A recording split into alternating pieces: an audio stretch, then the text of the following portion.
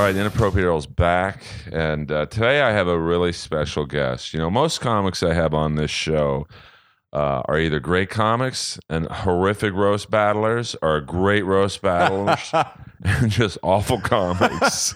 I keep it real. You know, I throw no shade towards anyone in particular. This man is great at both of them. Matt Broussard. We're just going to get into it. Welcome. Well, let's go. Let's do it. Yeah.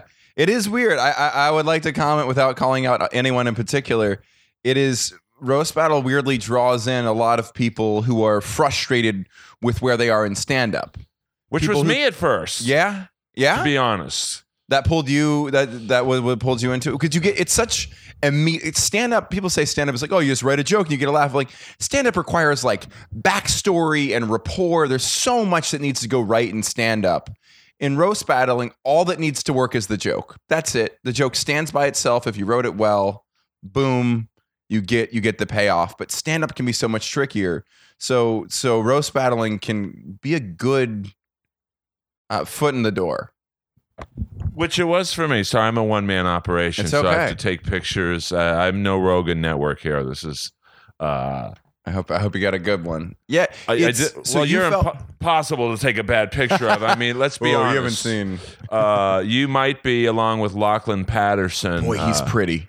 But you are too. It has. Thank you. But Lachlan is like 6'4". He has the best body. His body looks identical to Brendan Fraser in George of the Jungle. Yeah. No, And he's 45. he doesn't look it at all. No, I'm hoping to age anywhere. I mean, I'd be happy to look like that at 35. He looks so good. Like I'm a roast battler, and I'm just talking about how handsome someone is. But you know, but yeah, at that time I had no TV credits, so like zero. So Yeah. I was like, yeah, I mean, it's not really my style of humor. It's not. You know, people think it is, but I like to roast battle, I guess, myself in my stand-up. If you and I were to ever roast battle, you've always been very nice to me. Like, I have nothing bad to say about you, so I'd have to make it up. Likewise, yeah. And I find it almost phony to do that. Like, I can't make up bad things about you. And you're an incredibly tough person to roast battle because, I mean, let's be honest. And some people will say I'm kissing your ass, but it's just honesty. You're a good-looking dude. Thank you. You're incredibly smart. Debatable. By the stand-up measurements, you're incredibly successful in that area. Multiple Conan appearances, Comedy Central. Yeah, but that's where it's fun to pick apart. I think everyone has. If you're I'm kind of an extreme of something, and I think that's easy to pick apart. I would be excited to roast battle someone like me because there are things you could go after, being like, I'm clearly a failed actor. I look like this, and I'm only doing stand-up. I clearly bomb auditions. There are fun things. I love when someone can actually find a joke that isn't just you look like a date rapist or you look like an old timey racist. I really like when people Well, I know you've find got something that's actually personal.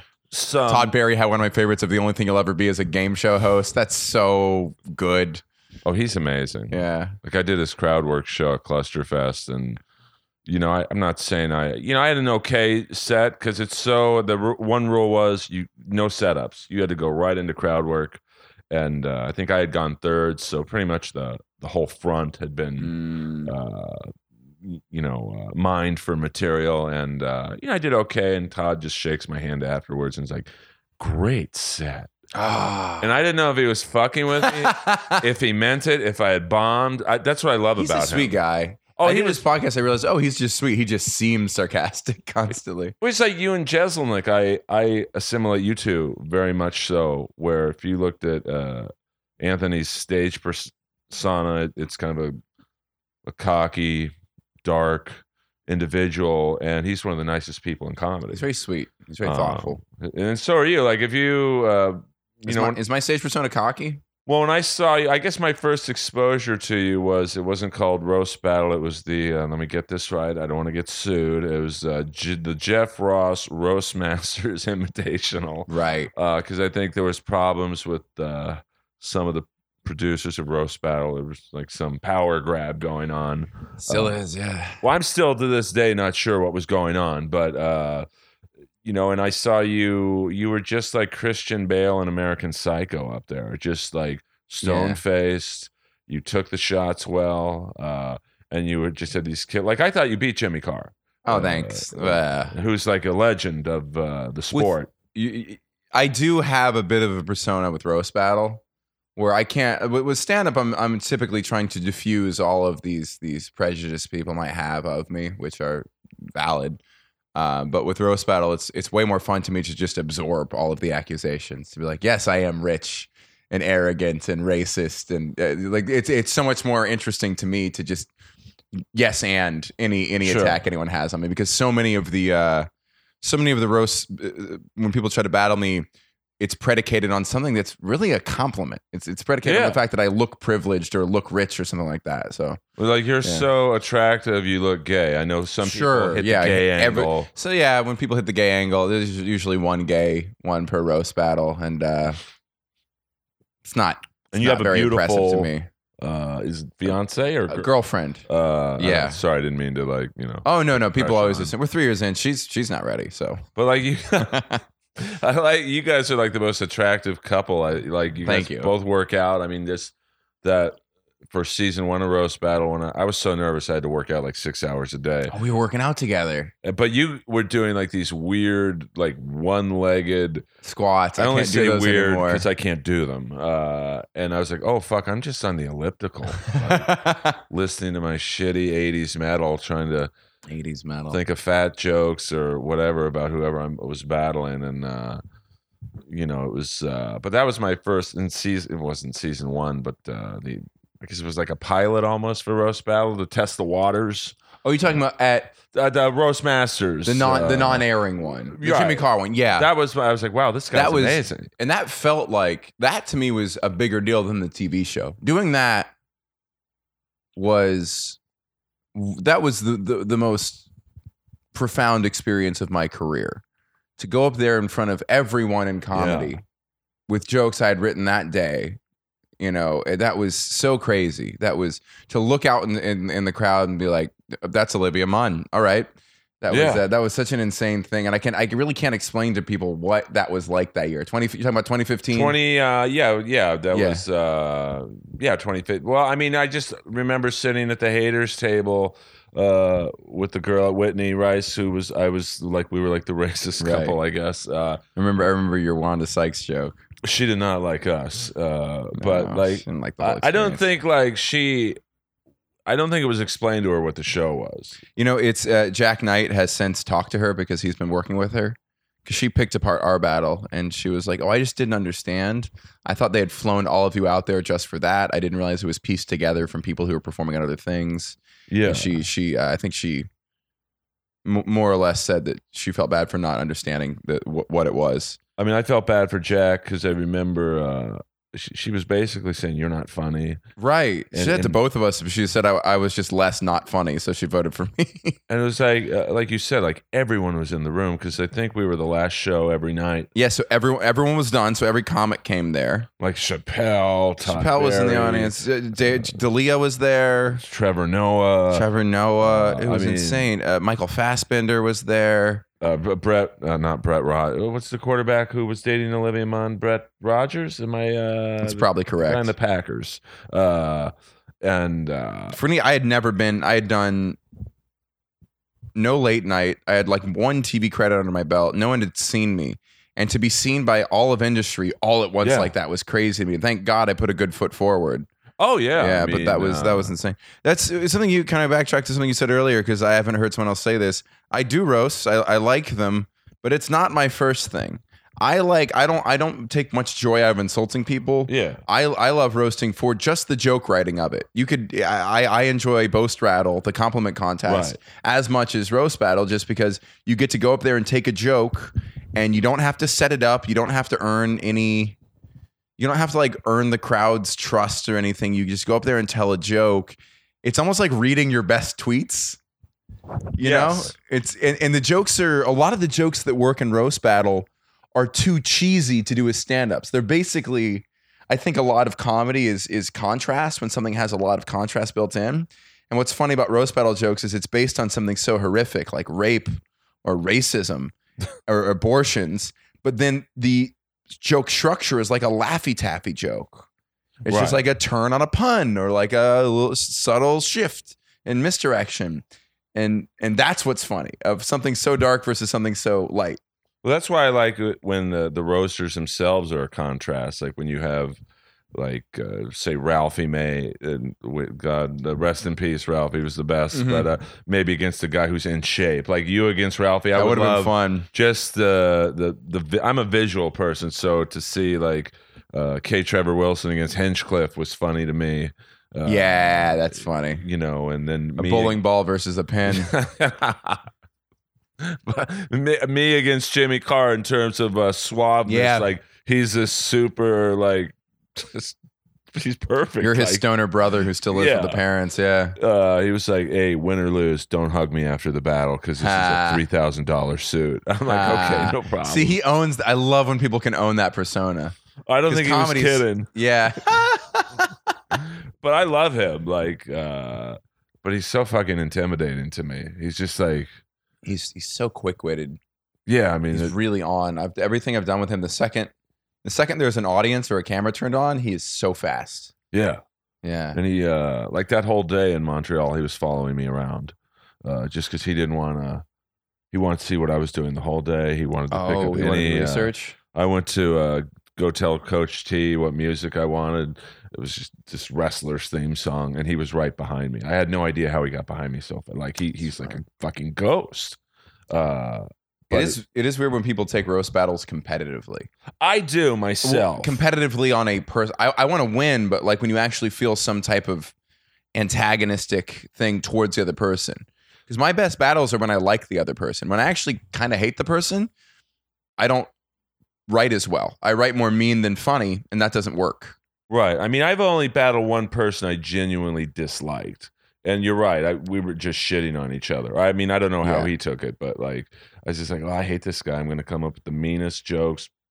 I mean, they're funny, but they're more like just not. Yeah, I've not liked people going into battles a little bit, and then afterwards, something about the battling process has really made me very close with the people who I've battled. Yeah. Well, it is a hard.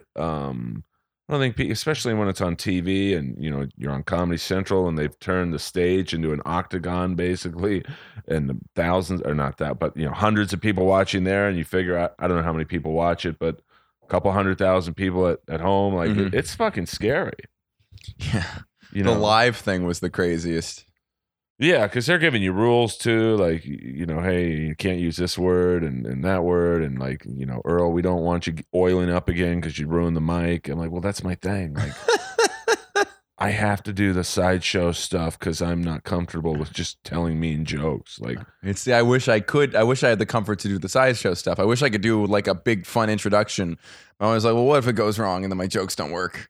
well, yeah, I mean that happened once against Benji Aflalo at the weekly show at the store. Mhm. Like I planned this elaborate wrestling intro that I saw on TV, and it bombed. It's just like, and Al Madrigal was judging, and Al's very hardcore. Like he's honest, so he's like, "Well, that sucked," and I'm like, "Oh, this is before the battle." That's a weird pet peeve of mine. I don't like. Maybe I've done it a couple times, but I don't ever want to just be like not good. I feel like because there's no bounce back from not good. If someone's joke misses, even in conversation, if we were all in a group at a party and you said a joke that didn't land, I would try to throw another joke on top of Right. it to get a laugh so that you felt okay. But just if you told the joke and went flat and I was like womp womp, that's just a shitty thing to do because it's a guaranteed laugh for you and you have no recourse. Right. You know what I'm talking about? So when judges are just like, well, that's, I would like, even as a judge, I'd rather make fun of you and get a laugh Right. out of making fun of you than just be like, you're not funny. Well, I mean, in this particular case, Al was right. It was just, you know, I told a couple open micers what I wanted them to do, and Uh-huh. I don't mean open micers in a I know what you way, mean. I know just what you're saying. You don't newer have to defend comics. that. Yeah. But I Comics eager for opportunities. Yes. because I hate like I met this character actor at the airport once, and I said, "You're my favorite character actor," and I wanted to take it back almost instantly because Yeah. well, that's probably insulting to him. Yeah. And again, just being, maybe people get insulted by weird stuff. I get insulted by like compliments sometimes where I'm just like, what the fuck did that mean? And then Right. like I say it to my girlfriend. She's like, what are you bitching about? Like, Right. oh, I'm sorry you make a living out of this thing you love, and then someone tried to write you off as something else. Now, when you roast, and we're just going to talk about roast battle for Wait, a little bit. real quick question. Please. Al Madrigal, when he insulted what you did, did he do it as a joke, or did he just say that sucked? Because if he did it as a joke, if he made it into a thing that got a laugh, then I can commend that, because you're at least creating something. Well, You're creating funny. I mean, the entrance was so horrible that I think he was half and half. I think he meant, wow, that sucked, but I think he was doing it to maybe set me up to maybe go after him and get the room going. Because what the entrance was I am assuming you don't follow pro wrestling. It's way too deep for you. I won't. I probably won't know this. No. Well, there's a wrestler named Sting, and he wears like Kiss. Yes, I know Kiss Sting like. Yes. More. It's actually more based on the Crow. Right. Yeah. So there was this one match where they were beating up his friend, and then out of the crowd came like all these different Stings, and none of them were the real Sting until the last one. So he takes off his fake mask, and it's him. So I thought, well, I'll buy. I literally went on the WWE's website and I bought 10 Sting masks, and I passed them out to open comics eager for an opportunity. And I said, at expense to injury. I was like, okay, you come in from the belly room bathroom, you come in from the stairs, you come in from the back stairs, and you like surround my opponent, and then Benji, and then I'll come in last and take off my mask, and the room will go fucking nuts. And they all just stood in a single file line and walked up to the stage. And So it's their fault. well, I probably wasn't exactly Spielberg in my directions, and then it just didn't work. So I like that idea a lot. it was extravagant, and I just thought it would kill, But with roast battle, like I did Clusterfest, they did a big roast battle, and How was that? well, I wanted the toughest opponent I could get. So I asked for Robin Tran, the transgendered comic. Mm-hmm. I know her. Yeah. Oh, she's great. She's great. And it's that visual of, here I am, some big hulking white guy with a beard now, and she's like kind of a demure Asian woman. And I came out in a dress, and and it's so ignorant that it's intelligent. Oh, absolutely. I wanted to be so buffoonish to this crowd, and it was a very liberal crowd, which was my first mistake, and didn't get a laugh. There's just nothing. And then I was like, hey, it's great to be here battling Robin. A lot of people don't know her pussy's named after this festival. Nothing. 4,000 people or whatever it was. And then I'm like, hey, where are my fans at? Nothing. And they hated me. So, but those 3 jokes, I thought, this is going to win me the battle. So with roast battle, have you ever done a roast battle joke where you thought was going to be a home run? Every joke I write, I think, is a home run. And I would say after lots of testing, like lots of running it by friends and getting my ranking down for like the jokes I want to use, 1 out of 4 still doesn't work. And that's a good night. But that's tough in a 1 round. Basically, the TV show's one round. That's why I always throw 2 or 3 jokes into every turn. So it's like I'm gonna tell. So I have like a flow chart of like, this is my opening joke. If that punchline misses, I'm gonna jam straight into another punchline that seems connected, and I'll go until one of them really hits, and then I'll pull back unless I feel really confident I can sneak one more tag in. But I build trapdoors. In case one misses, I have this next. I've done it a lot. I mean, my first joke is planned. It's just like My first joke is usually my shortest joke and very visual. See, all my jokes are short because you're a wordsmith, and I'm sure I like to go short as well, but I like to do if my joke is long, then it's 3 beats. I'll try to do like 3 punchlines. I mean, and then I'm a counter puncher. Like I wait to see what they say about me, and like we're similar from the standpoint of like where you're gonna get hit, your looks, your brain. Yeah, and I plan your TV career. We'll get 1 gay joke, 1 date rape joke, and 1 racist joke is what I expect in every battle. Then like me, it's like the age because I think I'm the oldest roaster of the people who do it at Some actively. creepy thing. I feel like they always try to do like a creepy child Tiana monster type thing. Well, because my last couple girlfriends have been significantly younger, legal. Oh, fun. But so they go like Sarah Tiana had some funny. He likes girls. He has pictures of them on his hard drive, and Yeah, I had no comeback for that. Yeah.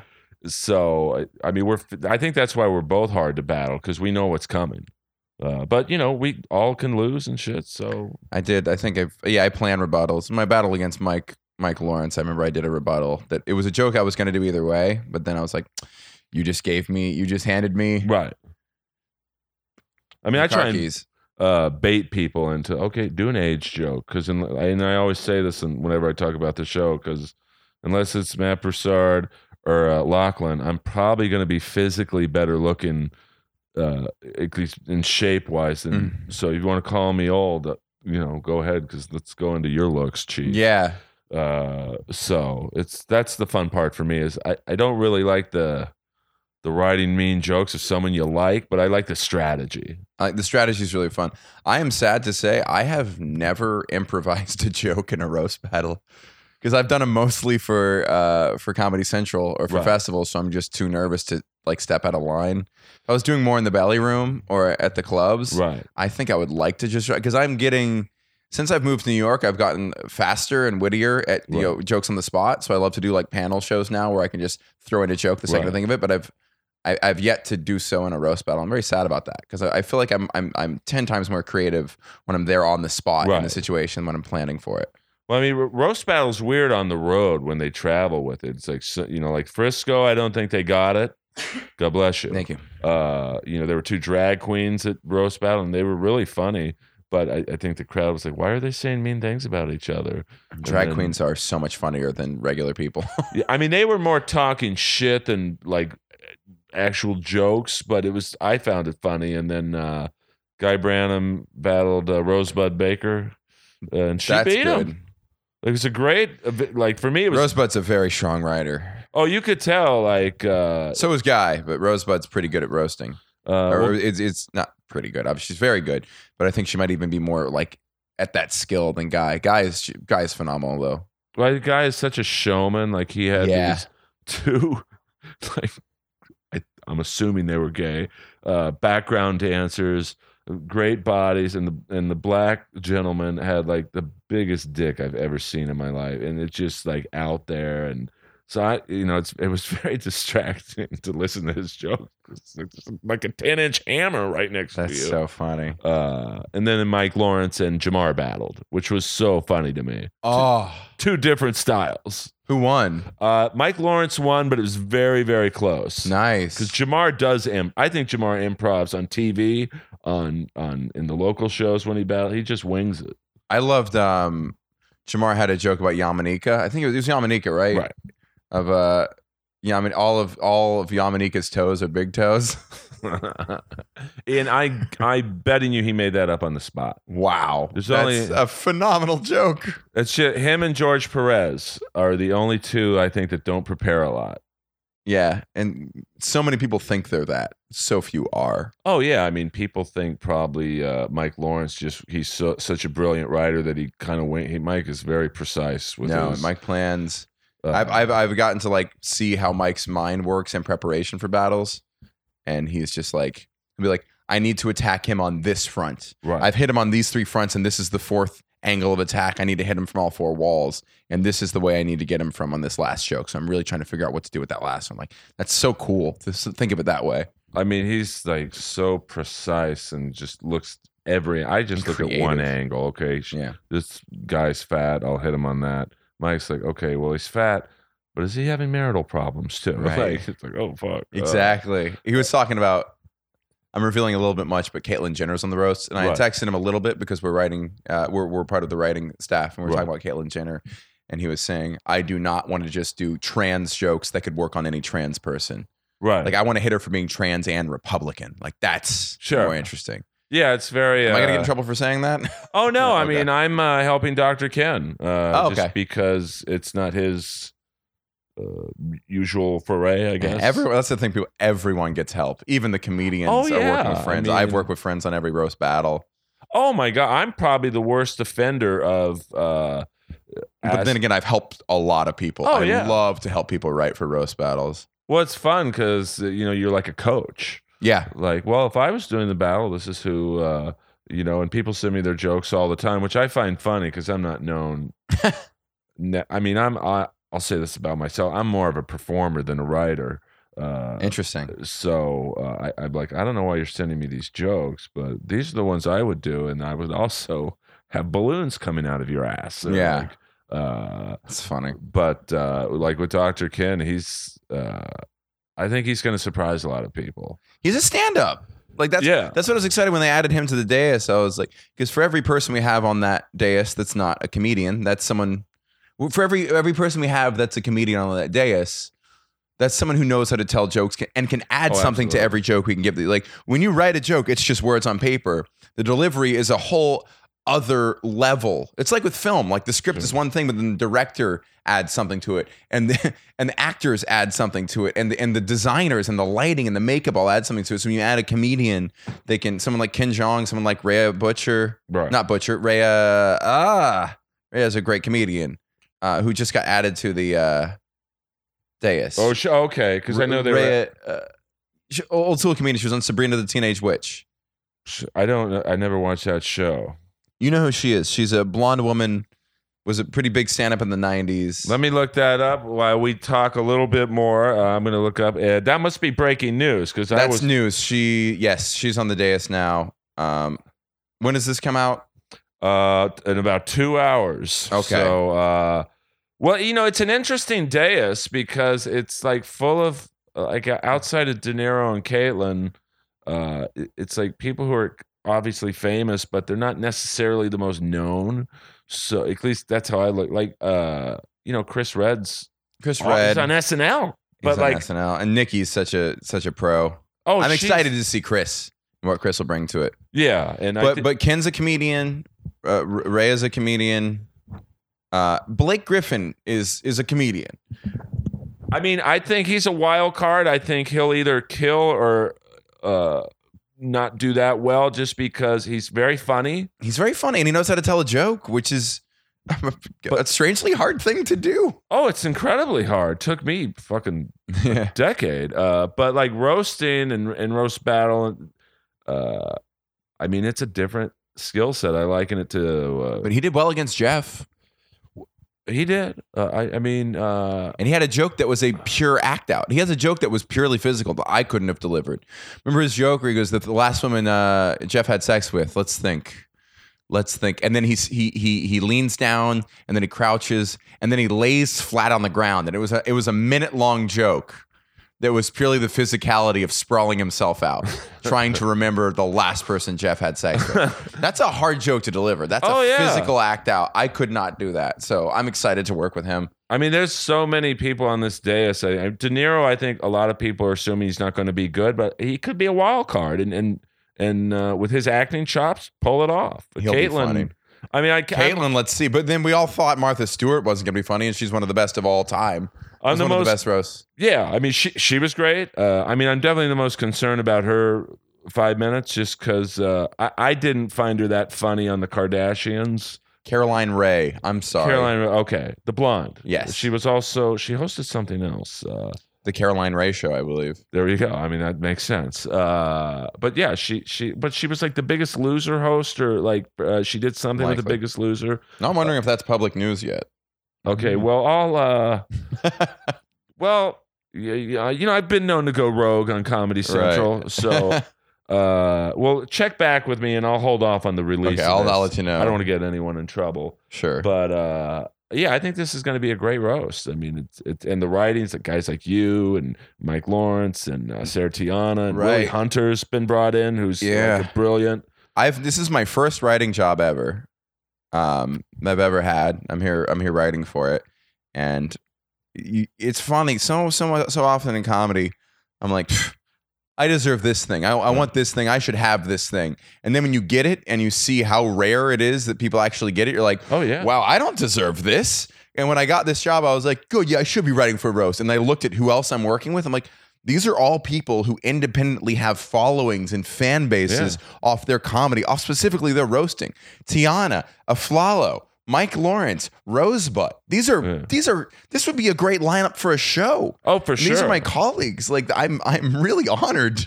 I mean, those writers. McSpadden, Yeah. I don't know if he's doing this one, but he does them. Yeah, he's very good at writing roast jokes. So, I mean, the writing, the talents, I think it's going to be one of the better roasts. Because Alec Baldwin's so ripe for the picking, I think, just because he's so unliked by most of the business, just because of his cantankerous attitude. So, now let's cross over into comedy. We talk about comedy and roast battle being different. What's the difference in writing? Like when you get a Conan set, say Conan calls you tomorrow, says, "Hey, you got a spot in 2 weeks," or whatever the process is. How do you go about writing a stand-up set?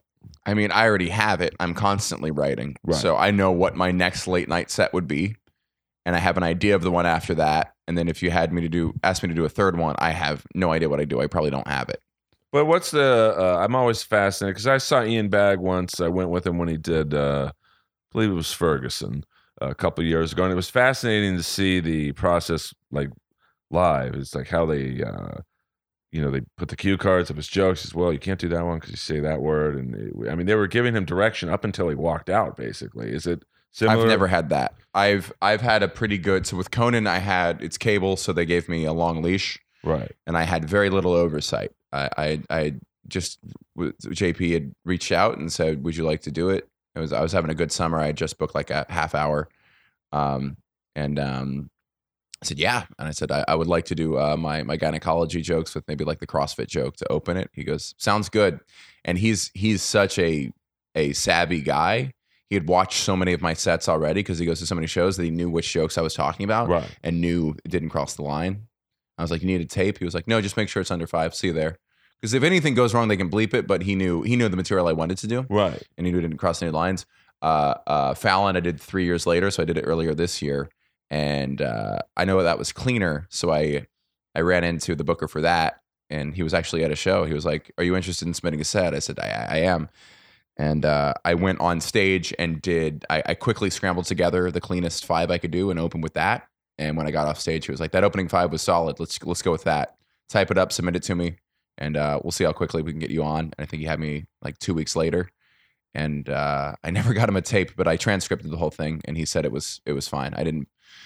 Yeah, none of the set pushed any boundaries. So. And do they have the cue cards? Because I know Ferguson did, but like, do they have? I think they gave me bullet points, but I don't think I looked at them. Right. Yeah, looking at them would be more of a distraction. So that was my process for that, but I was lucky. I don't think I could do Fallon again. I don't think I have a set that's that clean that I could do again. Because he likes it a little cleaner than. Well, yeah. Well, Fallon and Colbert are the cleanest because it's network primetime. And what are the not dirtiest per se, but what are the most longest liberal? leash is Conan because it's cable. They can bleep it. Right. And then Corden and Myers have a longer leash because it's later. Right. So I think that's the spectrum of that. Are there any other late night sets at this point? I mean, I know Kimmel. Kimmel would also have a long leash. I mean, ever since Rob Delaney maybe didn't have the greatest set, they've cut back. Right. Severely. I don't even know if they're currently doing it. I mean, I know someone did it maybe within the last few months, but they definitely have cut. I don't know if it's all because of Rob Delaney, but I don't think they. After that, they definitely cut down in the stand-up sets. Now, do you remember your very first time doing a late night spot? It was Conan, 2016. Because I'm always fascinated by this, because you hear about when people did Carson, they were just standing behind the curtain and they get kind of the tap. And are you behind the curtain and they give you a tap? I was nervous, but I should have been more nervous. I was in my mind, I was a little over it because I wanted it for a while. And I got the half hour first. And to me, the half hour is like, I got the half hour. That's an equivalent credit. This is just a cool accolade on top of that. And I didn't think, for some reason, I assumed it wouldn't move. I didn't think it would be a watershed event for me. I didn't think the set was that phenomenal that it would get me like a lot of fans or anything. Um, and so I was backstage. I was nervous. I was obviously nervous. Are people talking to you back there? Or are you left I was alone? standing with two what do we call them? Stagehands. Okay. Two grizzled dock looker guys, and they're standing there holding the curtains. And they go, "How you doing?" I said, "Doing great." And they go, "Good luck out there." I go, "Yeah, it's my first time." They're like, "Oh, you look like you're doing okay." I was like, I'm pretty nervous. How do I compare to most people? Like, you seem more chill than most. I'm like, do other people get really nervous? They go, "Yeah, people freak out back here." I said, "Who?" He goes, "The people you would least expect Right. get the most nervous." And this was such a cool thing to hear. He goes, "The people who have done this the most times, who are the most famous, are the ones who are freaking out like crazy back here." They said they wouldn't name any names, and they said, "I'm sorry about that. We'll stop talking. I don't know if you want to like." And I said, "No, please keep talking to me until you shove me out there, because I don't want to be in my head right now. I want to be anywhere else." So we just talked up until they called my name, and it was a really cool interaction. I'm very happy I took the time out to talk to those two, because I learned something that probably only they know about comedians, and the comedians don't even know about comedians. And how many? The Seinfelds, the Maniscalcos, and Regans are the ones who are like, ah. Right. How many times did you go over that first set? Like, Not that many. I ran it for like a week, and I remember 3 days out, I was really losing steam on that set because I was running it in LA, and in LA, crowds don't like structured sets here, is what I'm really starting to learn. Right. No one wants to hear you do a perfectly pieced together set, start to finish, 1, 2, 3, 4, 5. And the more I ran it, the staler it was getting. So I started to really doubt the material. And you always have, whenever you're preparing for a late night set, that one moment of like, what if this is all wrong? What if these are all the wrong jokes? What if I'm making all these big mistakes? And I think 2 nights out, I was just like, I'm going to take the night off before. Right. The night before that, I'm going to go out and do everything but this material. Right. So that's what I did. And then when I went on stage, I was really excited for the material again. And the set went well. I remember leaving feeling like that was good. I didn't bomb. All I wanted to do was not bomb, and that was definitely not a bomb. I don't think it was a kill, but it was not a bomb. And I got, lovely feedback on Twitter that night. And then a few months later, my brother posted it on Reddit, and that changed my life. I, after Roast Battle, refused to go on Reddit because they're awful. Well, I read maybe the first 2 comments and then stop after that. Well, I didn't know what Reddit was. I still don't really know. It's like a wacky chat room, but it's like it's brutal. Like, I was like, wow, this sucks. Yeah, I'm not going on this again.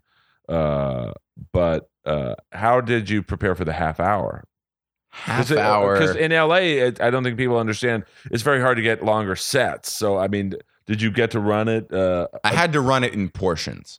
Because I knew there were 2 chunks of it that I knew were really strong, and then there was a third and fourth chunk that I was like, these I haven't done, and these are jokes I've only been doing in longer sets.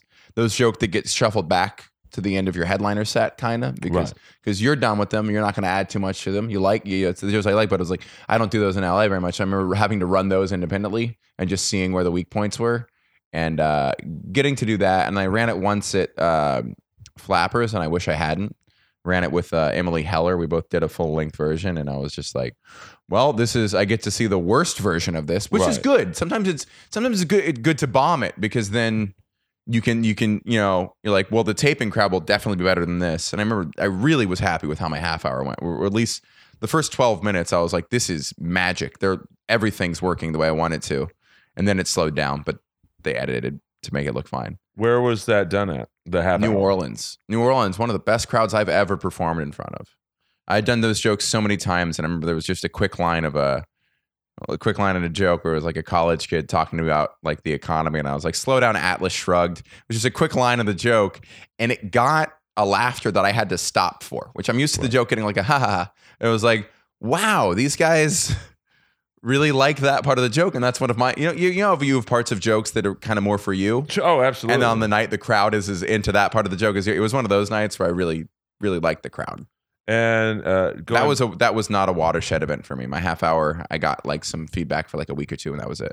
Yeah, because I think people just assume they see that old David Brenner interview where he talks about getting the Tonight Show the first time, and like the next day he had a year's worth of road work and TV offers and movies, and that's just that's when the Tonight Show was basically only show on TV that did comedy. So I still see people who get late night shows and they're walking around 2 days later like, why hasn't anyone called me?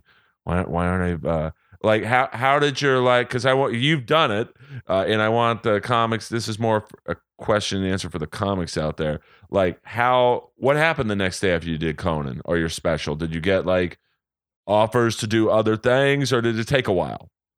That was I remember there being nice feedback and getting some compliments and not knowing what was a genuine compliment or not. That's the weird thing. When you get compliments from the comedians, they're like, yeah, but what else are you going to say? And just being like, you know what? I did it. I crossed off that. I checked that box. Good for me. Let's just keep writing. Let's just keep rolling. Let's keep doing sets and hopefully use this to get, for me, at that point, it was more about just getting on more shows around LA, being able to use that to get that does more. Help. It does help. Those things help among comics in LA. And then my agent is very good.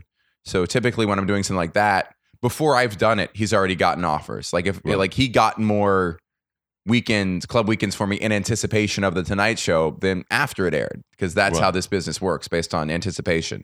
For sure. But yeah, nothing really changed until the Reddit thing. And when it went on Reddit, it made the top video on our videos, and it was in the top 4 of the whole website. It got 1 million views in like 2 days, and followers and messages, and it was a really, I've never received that kind of feedback for my work. It made me feel really wonderful.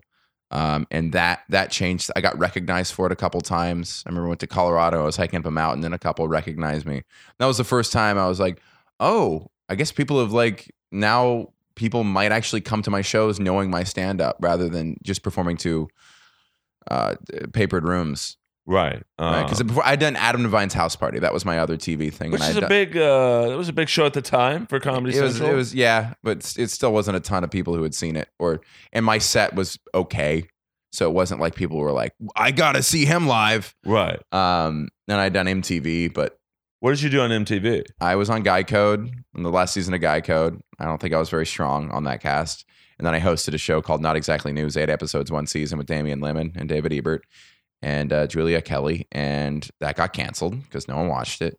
And it also wasn't my style of comedy that I was doing on that show. I was just they just kind of hired me to be the host of this show, and it was well written, but it was a clip show.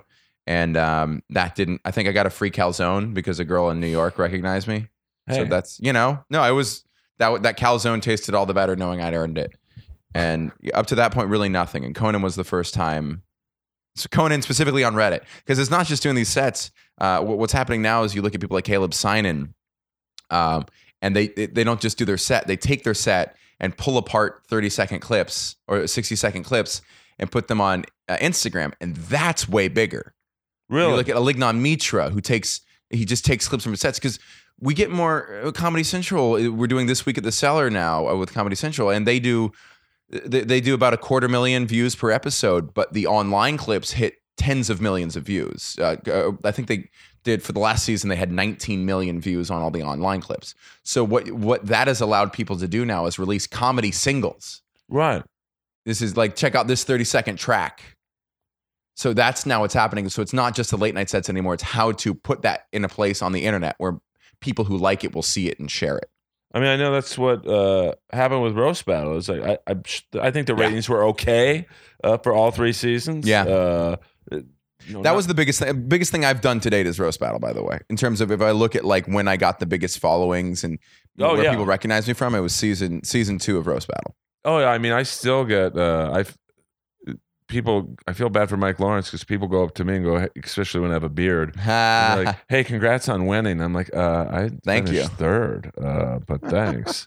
Now you recently did a move that I wouldn't have the balls to do because I'm a pussy in some areas of my life. Oh, I was the same. My girlfriend made me. Well, what I'm talking about for you people is, and I'm a native Los Angelian. I love this city, but it's probably the worst city in the world to start and to do comedy in, just because it's hard to get better. Well, it's hard to get better, and unless you have TV credits, it's hard to get on at the store, the Improv, or the Factory. It's just part of the game. And you moved to New York. I moved to New York. Interesting thing on this the store. I was listening to an interview with Anthony Jeselnik, and he was talking about living in LA and performing at the store. And he said, just humbly but sincerely, he said, he goes, "Yeah, the store's great. I love going there. Most of the people are there to see, Joe Rogan and Theo Vaughn. They're not there to see me, but they're a good crowd." I'm like, Jeselnik isn't famous enough to feel. I would disagree with him. I think a lot of people like him, but it's predominantly there.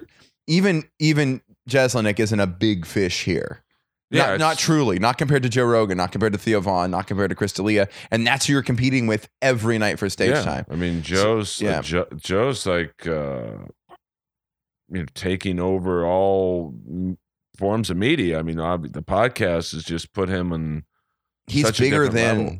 television networks. Like he's more powerful than, I won't name networks, but he's more powerful than some pretty known networks.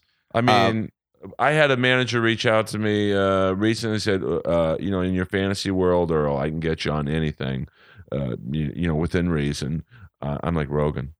Yeah. And that's tough because I know he doesn't like to be kind of fed like, hey, you should have Matt Broussard on or Earl on. He had it pains me so much. I love Frank Castillo. He is a dear friend and a great comic. Oh, he's great. But losing to him cost me $10,000. Because that was the difference in prize money. Right. Oh, I know. And it cost me a little bit of notoriety. I still got the same FaceTime. But he got, from winning that, he went on Joe Rogan. And I don't know if winning that would have put me on Joe or if Joe, just like Frank, would have had him either way. But it's like, wow, imagine if you had won that and then gone on Joe Rogan. How different your life would be right now. Well, he loves roast battle. So I think he would have put you. I think he would have put whatever winner on. I mean, anytime he mentions my name, I get 100. Just to show you how powerful that podcast is. He'll say, "Oh, I loved Earl's entrance against whoever."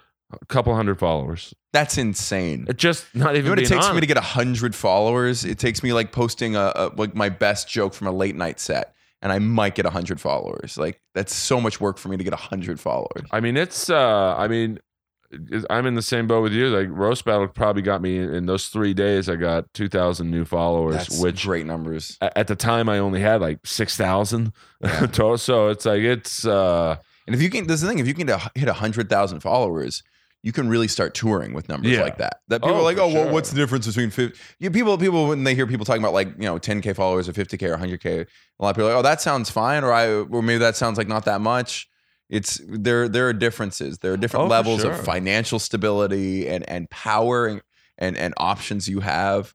When you have 100, you can start booking like acting roles just because they think you'll draw people in. Oh yeah, you'll get offers. You don't have to audition. I mean, even when I signed with my voiceover agency, the first question they asked were, how many Twitter followers do you have? How many Instagram? I mean, they're like one of the top, if not the top one. So I didn't mind answering the questions. Right. And it's a real thing. But it was like, well, how about my voice? That should be like, right. That should be the selling point, right? But I think New York's the best city to do comedy in. It's people said it was triple to quadruple the stage time, which, obviously seemed like an exaggeration. And now that I'm there, it's triple to quadruple the stage time. I'll do as many spots on a Saturday night than I would all week in LA. I mean, like 3 spots on a Saturday night is a very slow Saturday for me in New York. Well, like the last show we did together was at that Redondo Beach. It was our Hermosa or Manhattan Beach up on the rooftop. Yeah, with the strippers. Well, there were strippers there that night, right? Yes, they didn't watch the show, but they sure were loud outside of it. But like, I think I had another show a couple hours later. But to do 2 shows in LA, you have to drive, right? A fair amount usually. Which is why I moved to West Hollywood, because I was like, oh, you have the 3 clubs right there. I'll get past it all 3 in the first year. Yeah, but you should be past it all 3. Like, you talk about Jeselnik, being like, even by his own words, a smaller fish in the LA pond. Like, you're on TV, multiple things, and headlining all over the country. Like, what's funny is I feel like kind of a big fish in New York. Right. In New York, I don't want to sound. I apologize if any of this sounds arrogant, but in New York, I get to do as much stand-up as I want. Right. If I want to do this many spots, if I go and email people and ask, I can typically get it.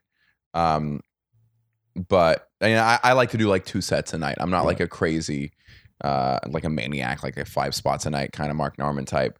But yeah, the move to New York was because my girlfriend and I were dating distance, LA and She Austin. was in she was in Austin, and she was very understanding of my career ambitions.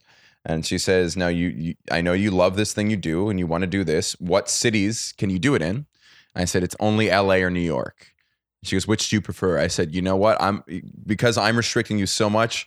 I'll let wherever you find a better job between those two." Because she was retiring from swimming at that point. I said, "Wherever you find the better job or the job you like more, I'll be there." And she ended up getting a way better offer in New York. So I moved to New York with her. It was a little scary, but very quickly paid off. Had you ever been there before? I'd visited plenty of times, and I'd wanted to move there for years. But again, I was too much of a coward. I was just like, yeah, I'll move eventually. Yeah, I want to live. And it was starting to haunt me because I listened to interviews and I realized of my top 10 comedians, 8 had come up in New York. Right.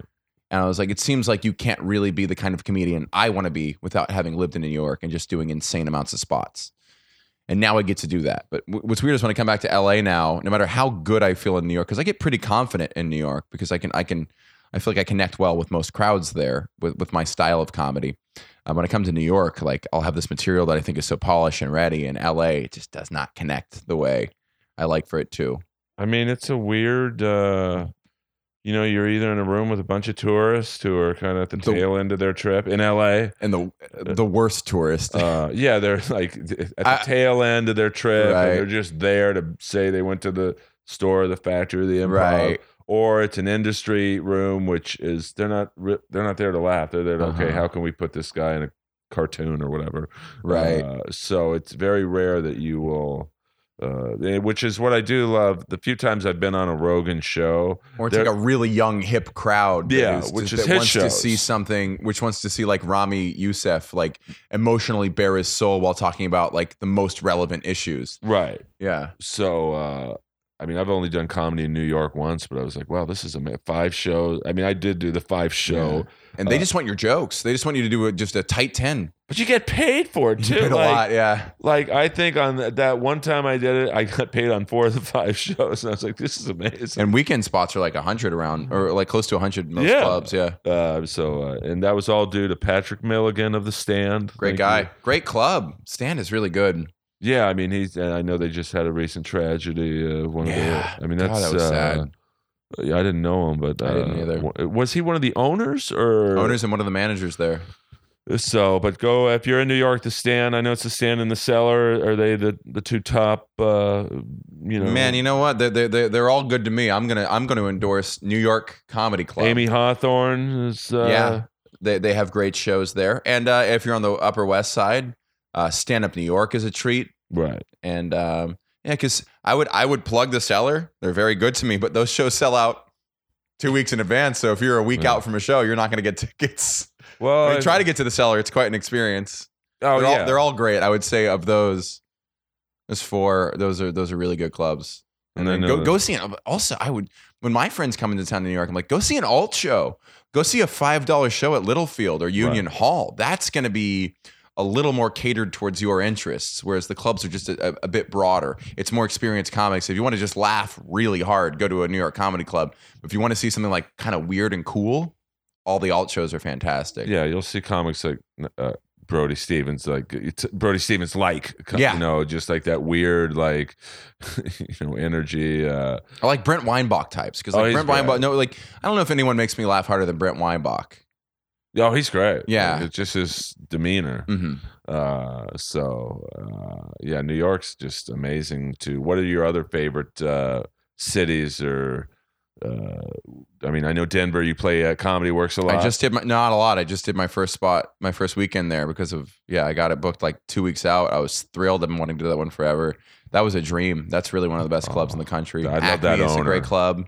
Minnesota. Yeah. Acme in Minneapolis, Comedy on State, Madison. Those aren't new names if you're a comedy fan. I think two clubs that don't get enough credit that I think are in that tier of those type of clubs are the Ann Arbor Comedy Showcase in Ann Arbor is a really good club with really good comics and really well-trained crowds. And then Rooster T. Feathers in Sunnyvale. Yeah. I love Rooster T. Feathers. Why? The crowds are very smart and very well behaved. They're smart but not too sensitive, which is a rare blend. and it's well run. It's comics I love that they booked there. It's this intimate room, and the shows are early. And they don't try to do 2 shows on Friday. It's just one 9 o'clock show on Friday, and then it's like a 7 and a 9:30 on Saturday. So you never deal with assholes. Right. I love that club. Yeah. Now, how do you prepare? A headliner set on the road is typically 45 to an hour. 45 to 50. Not many clubs want me to do a whole hour anymore. How do you prepare for that? Like, do you have your set jokes, like maybe from your special, and then do you block off like 10 minutes for crowd work? Or I don't do crowd work, so it's always I have my new hour or whatever it will be has been shaping up over 3 years, and in the past year I'm doing it without touching anything on my special. Right. I still do my my Tonight Show set because that's kind of a big part of the hour, but the hour has a fun shape to it, which is nice. I'm getting to this point where it's all built around it's 4 major chunks that call back to each other and build on information you've learned in previous jokes. So I'm just always trying to. I've been doing probably for at least like a year or 2 more. I'm going to keep doing that foundation and keep building it out. And there's always the first 2 quarters are going to be like this. My stuff about me and my girlfriend, and then the next quarter is my the medicine chunk. And then that 3rd quarter is where I'm always playing around with and trying out new jokes, whether they're one-liners or just like short stuff. And then that home stretch is like all my like Cajun, Jewish, Southern stuff. And that's how my headliner sets typically go. And how do you handle? I imagine you're so fucking quick that hecklers are a breeze for you. But do you ever get heckled? I'm not good with them. I don't get heckled very much, so luckily I just don't have to deal with it. But I'm not great with hecklers. I would imagine they would not fare very well against you. I don't know. If I get angry, I lose. The second I get actually angry at a crowd, it's not fun. I'm not Lewis Black. I can't be like angry and funny. When I'm angry, everyone's just like, fuck him. Right. When I get legitimately pissed off at someone, it's just not fun to watch. But if I can I do go into roast mode though. If someone if I sense any hostility of like, and if the person's drunk, especially because drunk people can weirdly take a joke better because they can't process it. Right. I will rip into them. Yeah, I mean, I'll be like, I'm going to make every joke at your expense. I'm pissed off, and this crowd's going to love watching me make fun of you. Even though it's a thing I don't like to do, I'm usually not proud of when I do it. But I mean, I had that happen last night. Where I was opening for Dr. Ken in the Paula Casino, and it's just probably more people I've never been in front of so many people. Is that a new gig? No, I think I did it a couple years ago with Schneider, but I'm sorry, I was working with Dr. Ken Anuth. Oh yes, yeah. Well, he has his usual openers, Kevin Shea, who's brilliant, and Fraser Smith. Yeah. But I think he wanted to spend a little more time with me just to go over, some of the roast jokes and whatnot. But there was a guy sitting in the high roller. They leave the first 2 rows open for the high rollers just to come in and out. And there was a guy spread across 4 chairs. His face was so red from booze. And was he Asian? No, he was like white. Looked like it takes a lot for a white guy to have a red face from drinking. Oh my god, this guy looked like Sam Elliott in Roadhouse, like but with more alcohol face. And I had to be pretty mean to him to shut him down. I did go into like roast battle mode, and he took it pretty well. Yeah.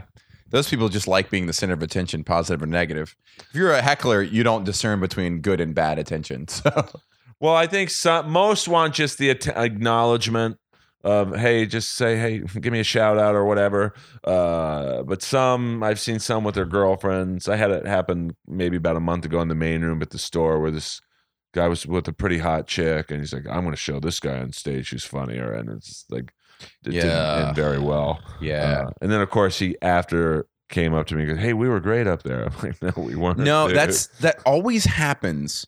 This is a remarkably common phenomenon is whenever you get into someone who's drunk and disruptive of the show, it's more often a woman in my experience, right? Because for whatever reason, and you'll be angry at them. You'll get off stage being like, God, that messed up the show. That messed up my jokes. I had to be mean to someone. And even if you fixed it, you get off stage and then that person darts up to you, be like, wow, right? I'm like, I hate you. Like, Yeah. I don't. If you were a man, I'd fight you. Yeah. It's like, I'm trying to, like, you paid to be here. They were they were just thrilled to be part of it. They didn't see it as a negative encounter. Yeah. So, but it's a negative encounter for the 10 people sitting behind the guy or girl. So One time I hooked up with a heckler. well, good for you. Is this at the Comedy Store, speaking of which? No, this was not. This was on the road years ago. Well, things can happen on the road. Things can happen on the road. The road is it hard? I mean, I know you and your girl are so locked in. I mean, there's temptation on the road. Not even just Not for me. not There are just two reasons. sexually, but like drugs, booze. There are two things. I hear people's stories and I don't relate to them, and I think there are two factors. I am not, for some reason, something about my act does not make me fuckable. I think I give off like a good boyfriend vibe. Right. But because I am so prim and proper and put together, I'm not the kind of girl a guy looks on stage be like, I'm gonna fuck him tonight. She's like, I'm gonna marry him in 10 years, maybe, but like I'm not like he's gonna Crystalia and like show me the business kind of thing. I'm not that kind of dude, and I don't drink. I'm not a drinker. I'm Have not a partier. Ever had? No, I'm not like a sober. I tried to be an alcoholic in Right. college. I tried to drink. I was bad at it. The second I got a girlfriend, I was like, why would I do that? And at my worst, I like getting high and watching cartoons in my hotel room and masturbating. That's about the extent of my debauchery. I like to wake up and go for a hike or work out or go draw, or I like to sit around. My favorite thing after a show is just to talk comedy with a bunch of comedians. Right. I'm not a party guy. I'm not saying I don't have my vices, but that's just not one of them. So temptation's never really been a big issue for me. Well, just to let you know the background that Matt comes from. Now, I'm cheating by looking into your biography. I wonder which biography is that? The Gershwin. Oh, sure. It's probably years out of date. He literally grew up in a house of smart people. Dad was a PhD chemist. Mother has a master's degree in microbiology, and his brother is a mechanical aeronautical engineer. You studied mechanical engineering? I studied applied math. Well, that's pretty good. But focused on mechanical engineering. I like math a lot. That was my strong suit. Yeah. So not many comics have that background. More than you'd think, but not many put it in the forefront. Sammy Obeid also has an applied math degree. Matt Kirshen has a math degree. I guess that's it. Do you think you like the smarter comics, like the book, like obviously you're incredibly book smart.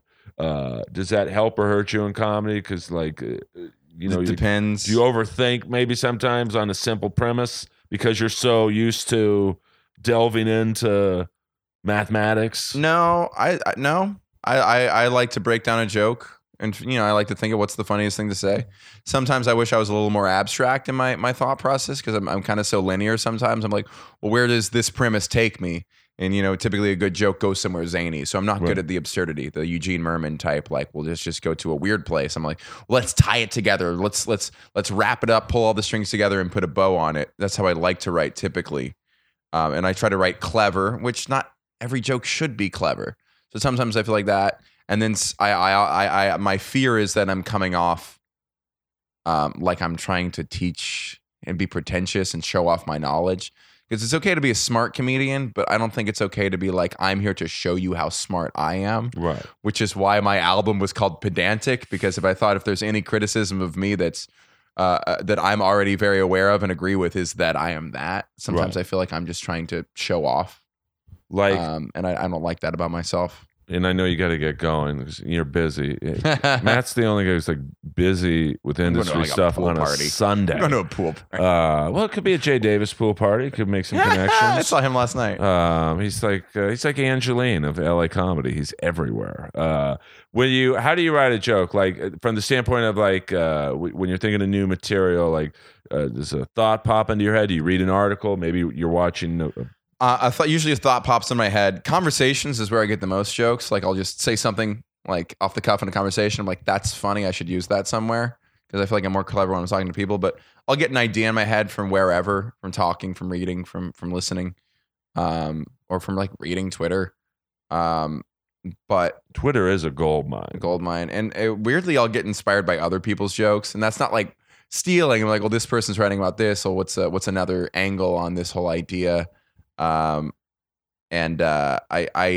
try to be constantly absorbing. So I try to listen to a lot of books and a lot of podcasts and a lot of information, because you never know when one little detail becomes a huge premise. Sure. It's never for me, it's never the big overarching obvious thing that becomes the joke. It's one minute detail Right. that catches my eye, and I try to expand off that. And the more knowledge you have on a subject, the more you can write on it.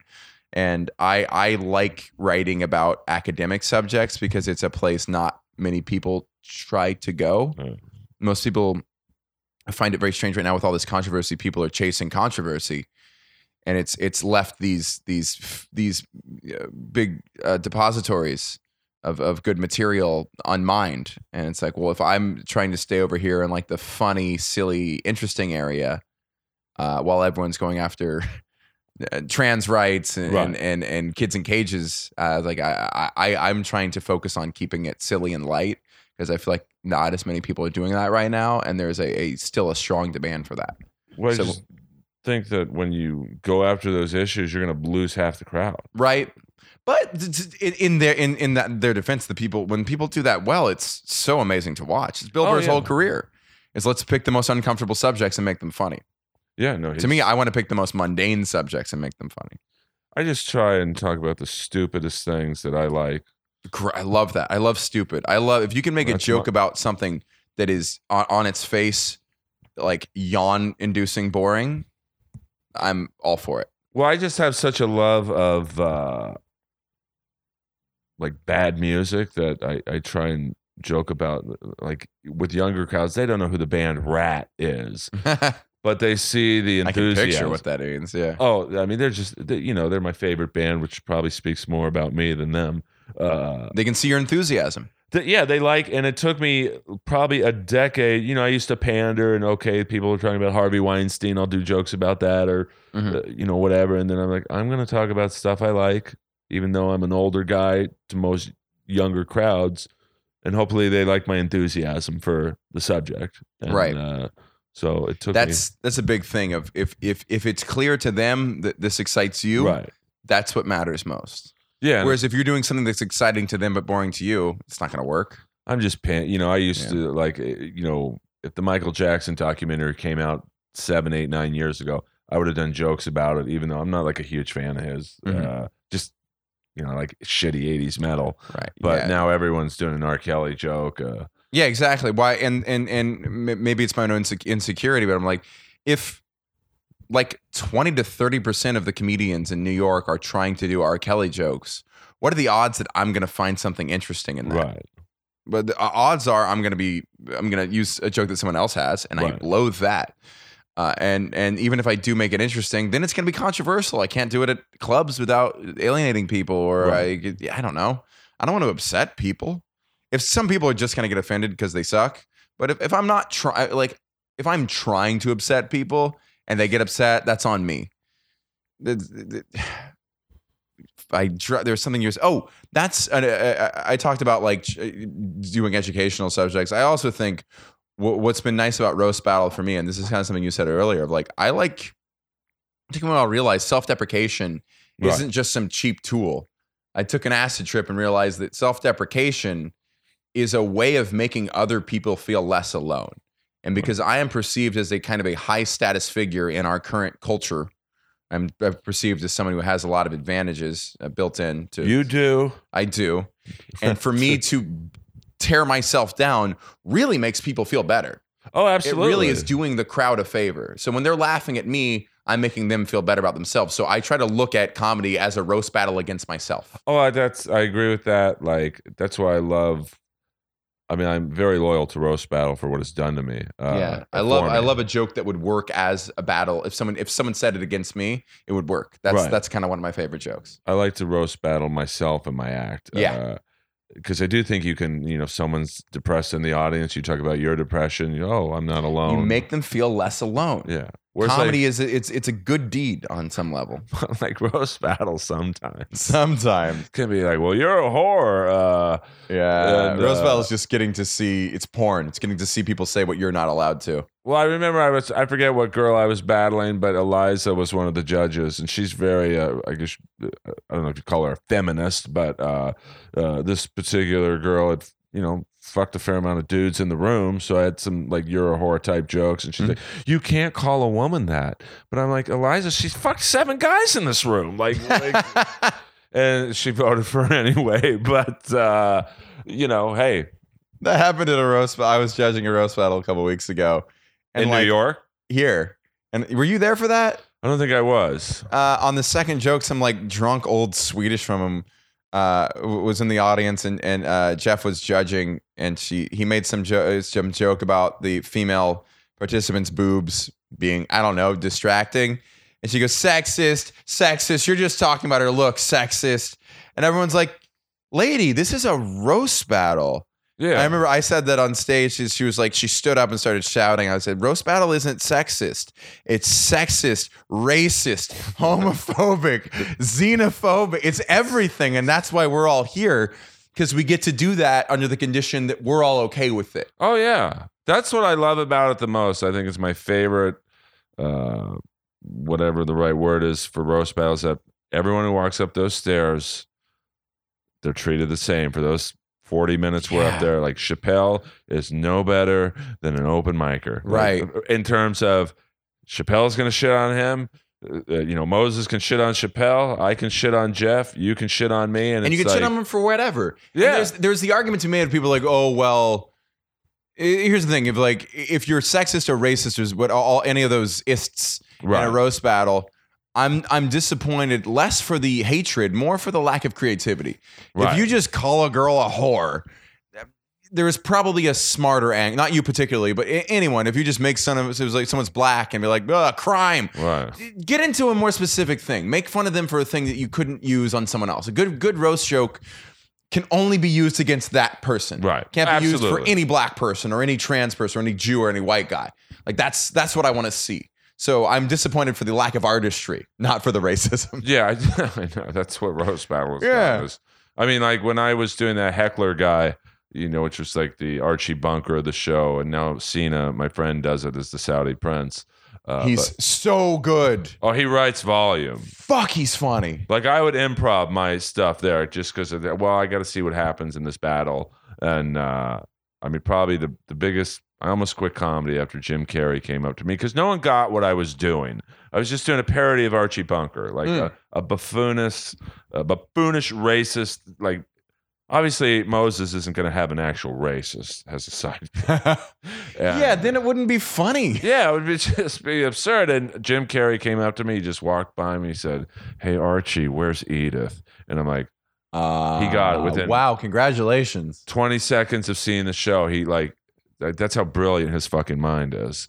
So, Matt Broussard, we're at the perfect time for people to say, I want to hear more. Well, guess what? You will hear more when Matt comes back. Hell yeah. We could blast it out right now for 2 hours, and then, he never needs to come back. Where can people... First of all, thank you for doing this. Thank you for having me, Earl. I've been wanting to do this for a while, so... Well, I just figure you're so fucking busy. Well, you are busy that I'm almost embarrassed to ask people of your schedule, like, they don't have time to come to my house. And I invited myself on this podcast. I messaged you saying I'm coming in town. I would like to do your podcast. Oh, I mean, let that be known. And I apologize for the humidity in the house. I'm good. But where can people find you? At Monday Punday on Twitter and Instagram. You can also check out my webcomic at Monday Punday, and then my tour dates are on that site. I will be in Philly Punchline, October 3rd, and then 4th and 5th at the DC Comedy Loft. Come check it out. Keep it crispy. And watch the Alec Baldwin roast, which Matt is writing on, and I'm helping The Good Doctor. And there's super funny comics, right? Sarah Tiana, Connor McSpadden, Willie Hunter. I'm sure Tony Hinchcliffe is, I don't know exactly everyone, but it's really going to be fun. You got Alec Baldwin, Caitlyn Jenner, Dr. Ken, Blake Griffin, Chris Redd, and someone who we may or may not be able to name at this moment. Well, we already did it. So enjoy that. Leave a review for Inappropriate Earl on Apple Podcasts. It helps. And thank you, Matt, again for doing this. And we will see you next week with Cena, actually, the Saudi Prince from Roast Battle.